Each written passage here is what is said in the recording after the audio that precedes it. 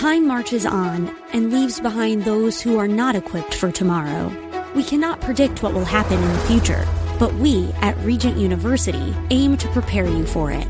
With world-class professors and over 150 programs, the opportunities to find success in your field are many.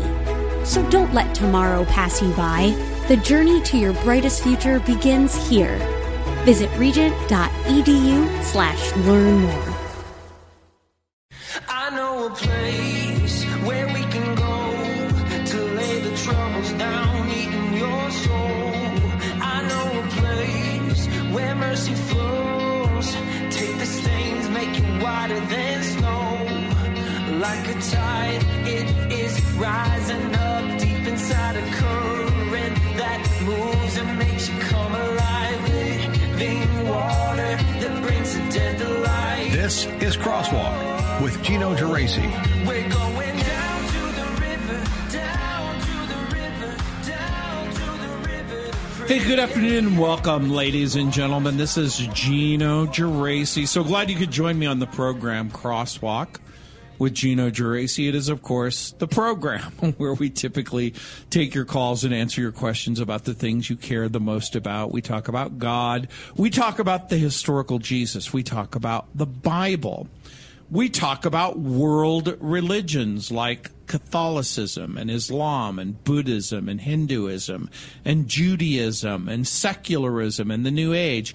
We talk about the past, which includes topics of history, and we talk about the future, which includes topics of prophecy. But we've set aside typically Tuesday as a kind of tough question Tuesday. And of course, today, October 31st, is Halloween.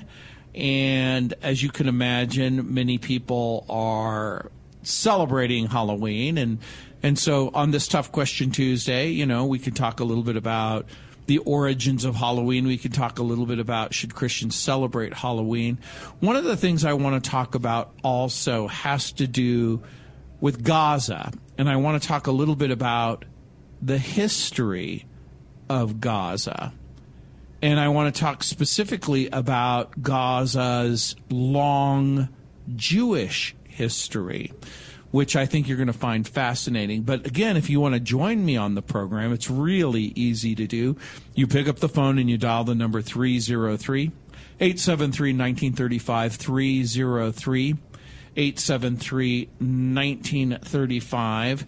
And of course, producer Blake will ask you, well, hey, what's your question or what's your comment or what would you like to say? Then by all means, all you have to do is just call that number, 303-873-1935, and we'll make every effort to get your question on the program.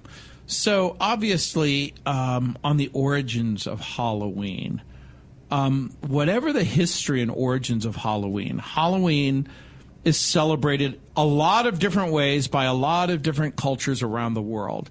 One of the things that before we came on the air, producer Blake and I were talking about Dia de los Muertos, which is Spanish for the Day of the Dead, which is celebrated, if you will, from October 31st to November 2nd. So traditionally, it was known as All Hallows Eve, when the dead were to be remembered. And so there's different ways of thinking about this subject. I think that there's a difference between contacting the dead, remembering the dead, celebrating the dead. So over time, Halloween became a cultural manifestation. For Americans, obviously, it's extremely commercialized. Most kids growing up after the 1960s didn't think of it as a day to honor the dead, but a day to dress up in a costume, go door to door, and get as much candy as possible. So we begin to see Halloween decorations in stores months in advance. And unfortunately, the emphasis on this commercialized holiday has shifted from, you know, dressing up as a princess or dressing up as a pirate. Producer Blake, did you hear that someone was dressing up as Joe Biden? Oh, He pooped his pants and he just mumbles. Hopefully they got Depends. Yeah. So, well, then the shift became, and again, I sort of get it, where people, in order to deal with their fear of death or demons or ghosts, they sort of take this sort of dark, what I would call an unhealthy preoccupation. So, as you can imagine, things become a little bit more evil. Things become a little bit more gross and hideous and pagan. And so we could ask a different question about Satan has undoubtedly made this commercialized holiday into something that he subtly focuses on, maybe not so subtly, that is ugly and demonic. So what are the origins of Halloween? Many people believe the festival of Samhain. Now, it's pronounced sow like cow, but it's spelled Samhain. Samhain. They believe it has its beginnings in the Celtic New Year. At Samhain, farmers would bring in their livestock from summer pastures, and people gathered to build shelters for the winter. And then the festival also had religious significance. People would burn fruits and vegetables and grain and possibly animals as offerings to the gods. So in ancient Celtic stories, Samhain was a magical time of transition when important battles were fought and fairies cast spells.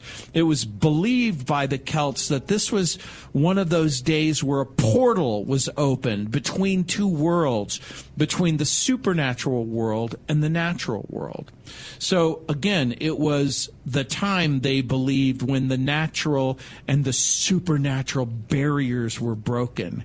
And so the Celts believed that the dead could walk among the living at this time. And so there was this window when the dead could come back and visit the living. And so during Samhain, in these visitations, there were those who believed that in these visitations that the dead held secrets to the future. And so the idea or the desire to know the future is a long-standing human desire. And so scholars believe that Halloween's association with ghosts and food and fortune-telling began with those pagan customs more than 2,000 years ago. And so many of the customs of the pagan Celts survived even after the people became what you and I might be called Christianized, or they socially or culturally or religiously became cultural Christians, if you will. So in the 800s AD, the church established what's called All Saints' Day on November 1st. And about 200 years later, it added All Souls' Day on November 2nd. And so this day was set aside for people to pray for friends and family who had died. And so people made many of the old pagan customs part of the Christian holy day. And some people would put out food for their ancestors. And by the way, that ancestor worship is common in the Eastern world, in China and in Japan. So the practice of putting out food for ancestors or lantern burning in the window so that ghosts could find their way home for the night. And so through the years, various regions of Europe developed their own Halloween customs. In Wales, for example, each person put a white stone near the Halloween fire at night and then checked in the morning to see whether the stone was still there. If it was, the person would get to live for another year. So can you imagine the ultimate Halloween prank was to take the stone and scare the heebie-jeebies out of people? So in the United States, the origins of Halloween start with the early settlers. When early American settlers came from England, many of them brought various beliefs about ghosts and witches. In the 1800s, many immigrants from Ireland and Scotland arrived and introduced Halloween traditions, including the tradition of carving pumpkins. And German immigrants brought witchcraft lore. Haitian and African people brought native voodoo, cats, fire, and witchcraft. So that's just a little tiny peek at the origins of Halloween. 94.7 FM, The Word. This is Crosswalk with Gino Geraci.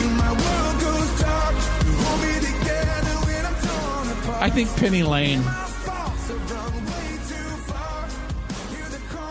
Hey, welcome back, ladies and gentlemen. This is Gino Geraci. So glad you could join me on the program on Tough Question Tuesday.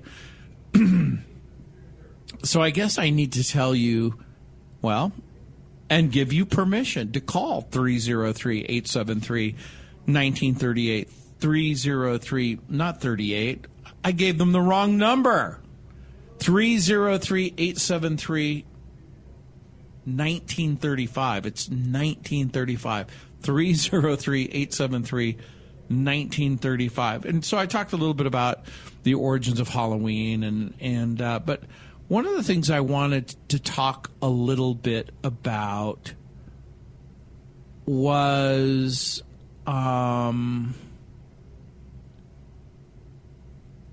Gaza and the relationship of the Jewish people to Gaza. There was a time in history where there were synagogues in Gaza. There was a yeshiva in Gaza where Jewish people gathered together and practiced Judaism. There were ancient Jewish Gazan villages. And so the way we think about it in Deuteronomy chapter 2, verse 23, the area of Gaza has been inhabited for a very, very long time, even pre-biblical times. So 4,000 years ago, during the time of the Jewish patriarch Jacob, it was inhabited by a tribe that was known as the Avim, who dwelt in unwalled cities until Gaza, it says in Deuteronomy chapter 2, verse 23. So the Avim, that means they dwelled in unwalled cities. And when Jacob divided the land of Israel between his 12 sons, Gaza was allocated to the tribe of Judah and his descendants. And by the way, who's the most famous descendant of Judah? Well, Jesus is the most famous descendant of Judah. David was a descendant of Judah.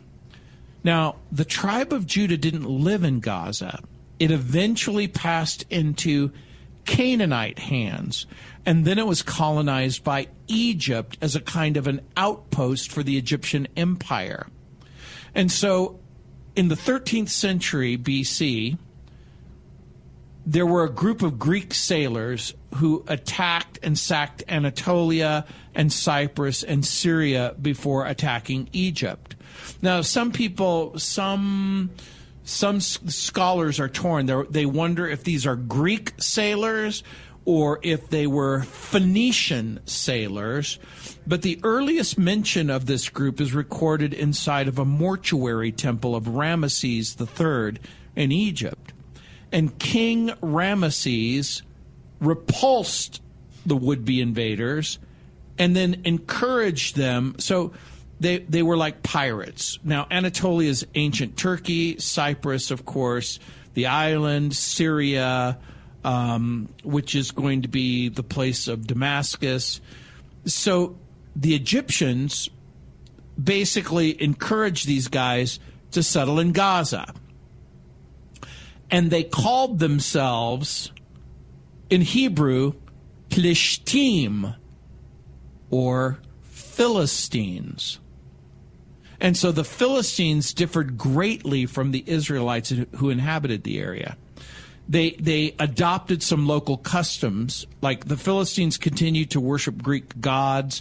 They also, according to archaeological remains in the area during the time of the Philistines, they had a heavy diet of pig and dog. So they've literally found pig bones and dog bones that the Philistines ate back in those days. But Philistines built 5 cities in a political union called Ashkelon, Ashdod, Gath, and Ekron, all in modern-day Israel plus Gaza. And so the ancient Greeks called the area Philistia, and it later would evolve into the Greek name Palestine. And then Gaza became an outpost of Greek culture within ancient Judea. 303-873-1935. That's the number if you want to join me on the program. Let's see who's up. Justin, welcome to the program. Thank you. Hey, you're welcome. How can I help you? So I was just listening to the last segment. I had a theory that I just wanted to share, and that was if All Hallows Eve is supposed to be the time of the year where the two realms, the layer between the two realms is the thinnest, wouldn't that be when God came into the world, thus being Jesus' birthday? And also how the wise men gave gifts to Jesus, wouldn't that be symbolic to giving out candy, thus making a mockery of Jesus' birthday? Well, to your point, your first point is very interesting, and that is, when is the thinnest line between the natural and the supernatural? And I think a robust case could be made that Jesus, the incarnation of Jesus, the natural and the supernatural meet. The mystery of the incarnation is interesting, but to the question of, is there good evidence that Jesus was born on October 31st? And the way that I would answer that question is October 31st as a calendar year doesn't exist in Jewish culture. The Jews had a lunar calendar, and the Romans had a solar calendar. The Egyptians also had a solar calendar. And so the way that they would reckon time would be very, very different. So to the point of, is there good evidence that Jesus was born on Halloween? My position would be, there's no evidence whatsoever. He is born. Jesus comes into the world. Clearly he does. Does he come in on December 25th or October 31st? My position would be, I don't have concrete evidence of a day, although there's an interesting argument for December 25th that's been made throughout the years.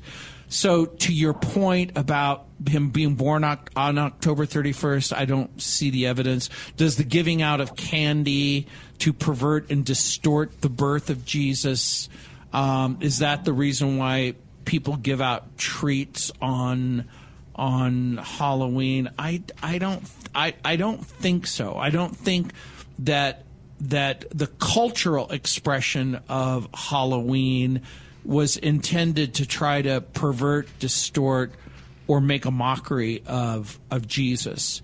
That goes to a different. But that gives a different kind of a question about celebration. And so I guess the way I would actually sort of engage what your thoughts are, and that is almost everything makes a mockery of Jesus and his birth. Right. Almost everything that stands in rebellion and disobedience against God.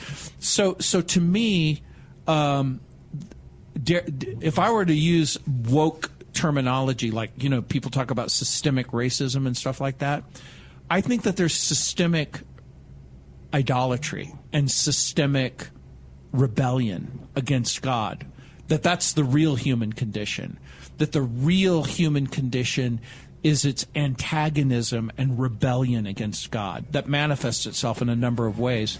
And I think a good case could be made in the pagan expressions of Halloween. Okay, very good. Thank you for taking my call and listening to my thoughts. It's very interesting. Yeah, that's what I thought too. The only thing else I would consider is when Mary and Joseph were traveling to do the census, or was it to pay their taxes? I don't recall. 94.7 FM, the Word. Now, back to Crosswalk with Gino Geraci. Hey, welcome back, ladies and gentlemen. This is Gino Geraci. So glad you could join me on the program. And again, as a caller called in and pointed out, that today is also Reformation Day. And so what does that mean? What is Reformation Day? And I talked a little bit about it yesterday. Reformation Day is a Protestant religious holiday that's celebrated today, and it recognizes the day that the German monk Martin Luther posted the 95 Theses on the door of the Wittenberg Church in 1517. And for many, many historians, this sort of commemorates the official point of the Protestant, dare I use the word revolution, but Protestants are more happy using the term Reformation. So officially, Reformation Day began in 1567, and the impact on the Protestant Reformation, I think, is global, because for many, many people, it marks the beginning of religious freedom. And so from Germany, the Protestant Reformation expanded throughout Europe. It influenced people like John Calvin in Geneva, Ulrich Zwingli in Zurich, John Knox in Scotland. And then the Reformation Luther led also sparked what was called the Anabaptist or the Free Church movement and the English Reformation. And so these movements in turn influenced the spread of Christianity to the Americas, around the world, where European exploration took place in South Africa, India, Australia, New Zealand. But also it sort of launched the worldwide mission program. And so Robert Rothwell said, quote, "Today, Luther's legacy lives on in the creeds and confessions of Protestant bodies worldwide. As we consider his importance this Reformation Day, let us equip ourselves to be knowledgeable proclaimers and defenders of biblical truth. May we be eager to preach the gospel of God to the world and thereby spark a new reformation of the church and culture," unquote. So the Reformation Day becomes a sort of a rallying point for everyone who chooses to follow Jesus by faith according to his word. And so from that perspective, it commemorates the actions of a man who is willing to stand against the ideas of his day. So what were some of those ideas of his day? What was Martin Luther protesting, if you will? And of course, one of the major issues that Luther was concerned about when he tapped that list on the wall or on the Wittenberg door. Now, again, it wasn't an act of rebellion, by the way. The way to think about it, you know how places at work or sometimes in a community they have a bulletin board? Well, in medieval times, the bulletin board was the church door. So if you wanted to know what was going on in the community, you would post it on the door to let everyone know. And so one of the major issues that Luther had to contend with was the Roman Catholic Church officials selling of what's called indulgences. So they would sell indulgences to people as a means of releasing their loved one from purgatory. So an indulgence was sold So here's the idea. In Roman Catholic theology, if you have a mortal sin, you go to hell. If you have a venial sin, the stain of sin is on your soul, and you wind up in purgatory. And so a purgatory was a place where you would be purged of your sin. So the Roman Catholic would argue that the people in purgatory are saved, but they have to go through a time of purgation. And it was said of a very famous person named Tetzel, he coined a slogan, as soon as the penny jingles in the money box, the soul flies out of purgatory.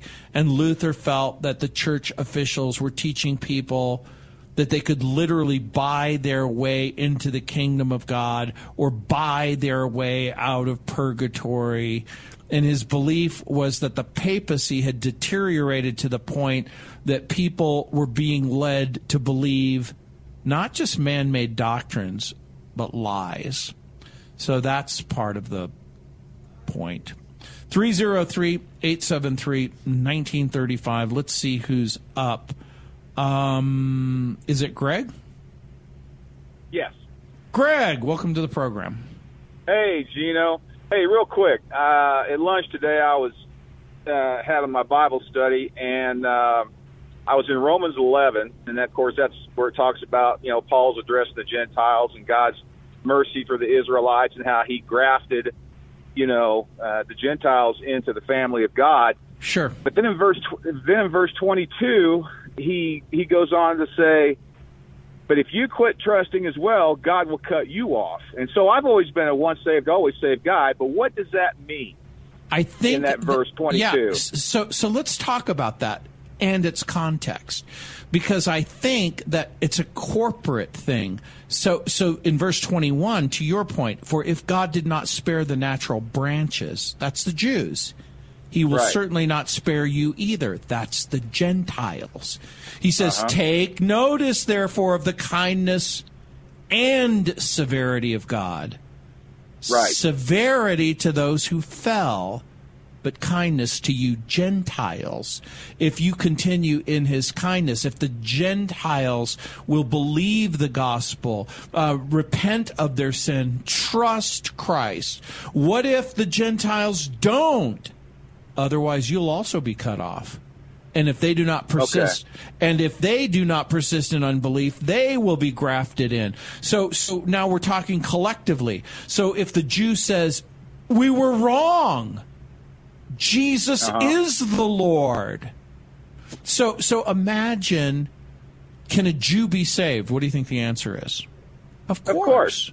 What will happen if corporately and collectively there's a massive revival among Jewish people who come to the realization that Jesus is in fact the Jewish Messiah? Then the Jews are grafted back in. Right. What happens if the Gentiles collectively, which they have, by the way, if they go, we don't want the God of the Bible, we don't want the Jesus in the Bible, we don't want you to tell us about our sin or that we need a Savior. What happens collectively to the nations that decide that God was wrong about Jesus and they've decided they're not going to follow him? Well, they'll be cut off. That's right. That's exactly right. So I guess, go ahead. So I don't think it's a powerful argument for a lack of assurance. So as you can imagine, what we do is we take clear verses in order to understand unclear verses. So what's the clear verse? The clear verse is in 1 John chapter 5, in verse 11, where it says, and this is the testimony, that God has given us, that means I think the Gentiles, but I think it means Jew and Gentile, eternal life. And this life is in his Son. He who has the Son has life. He who does not have the Son of God does not have life. And he says, these things I've written to you who believe in the name of the Son of God, that you may know that you have eternal life, and that you may continue to believe in the name of the Son of God. The implication being there might be people who toy with the idea that the gospel's not true and that the invitation is not really true. And my view is, if you hold that position where you go, hey, you know what? What if the invitation's not true? What if I can't be saved? What if Jesus really isn't the Lord and I can't be saved? Well, then you can't be saved. Right. I guess the reason why I was asking this question is because I just assumed that Paul was addressing Gentile Christians. No. And so I'm thinking, if he's addressing Gentile Christians, what's he saying here then? So that's what made me think. Yeah, I think he's addressing Gentiles. Turbulent times call for clear-headed insight. That's hard to come by these days, especially on TV. That's where we come in. Salem News Channel has the greatest collection of conservative minds all in one place. People you know and trust, like Dennis Prager, Eric Metaxas, Charlie Kirk, and more. Unfiltered, unapologetic truth. Find what you're searching for at snc.tv and on Local Now Channel 525.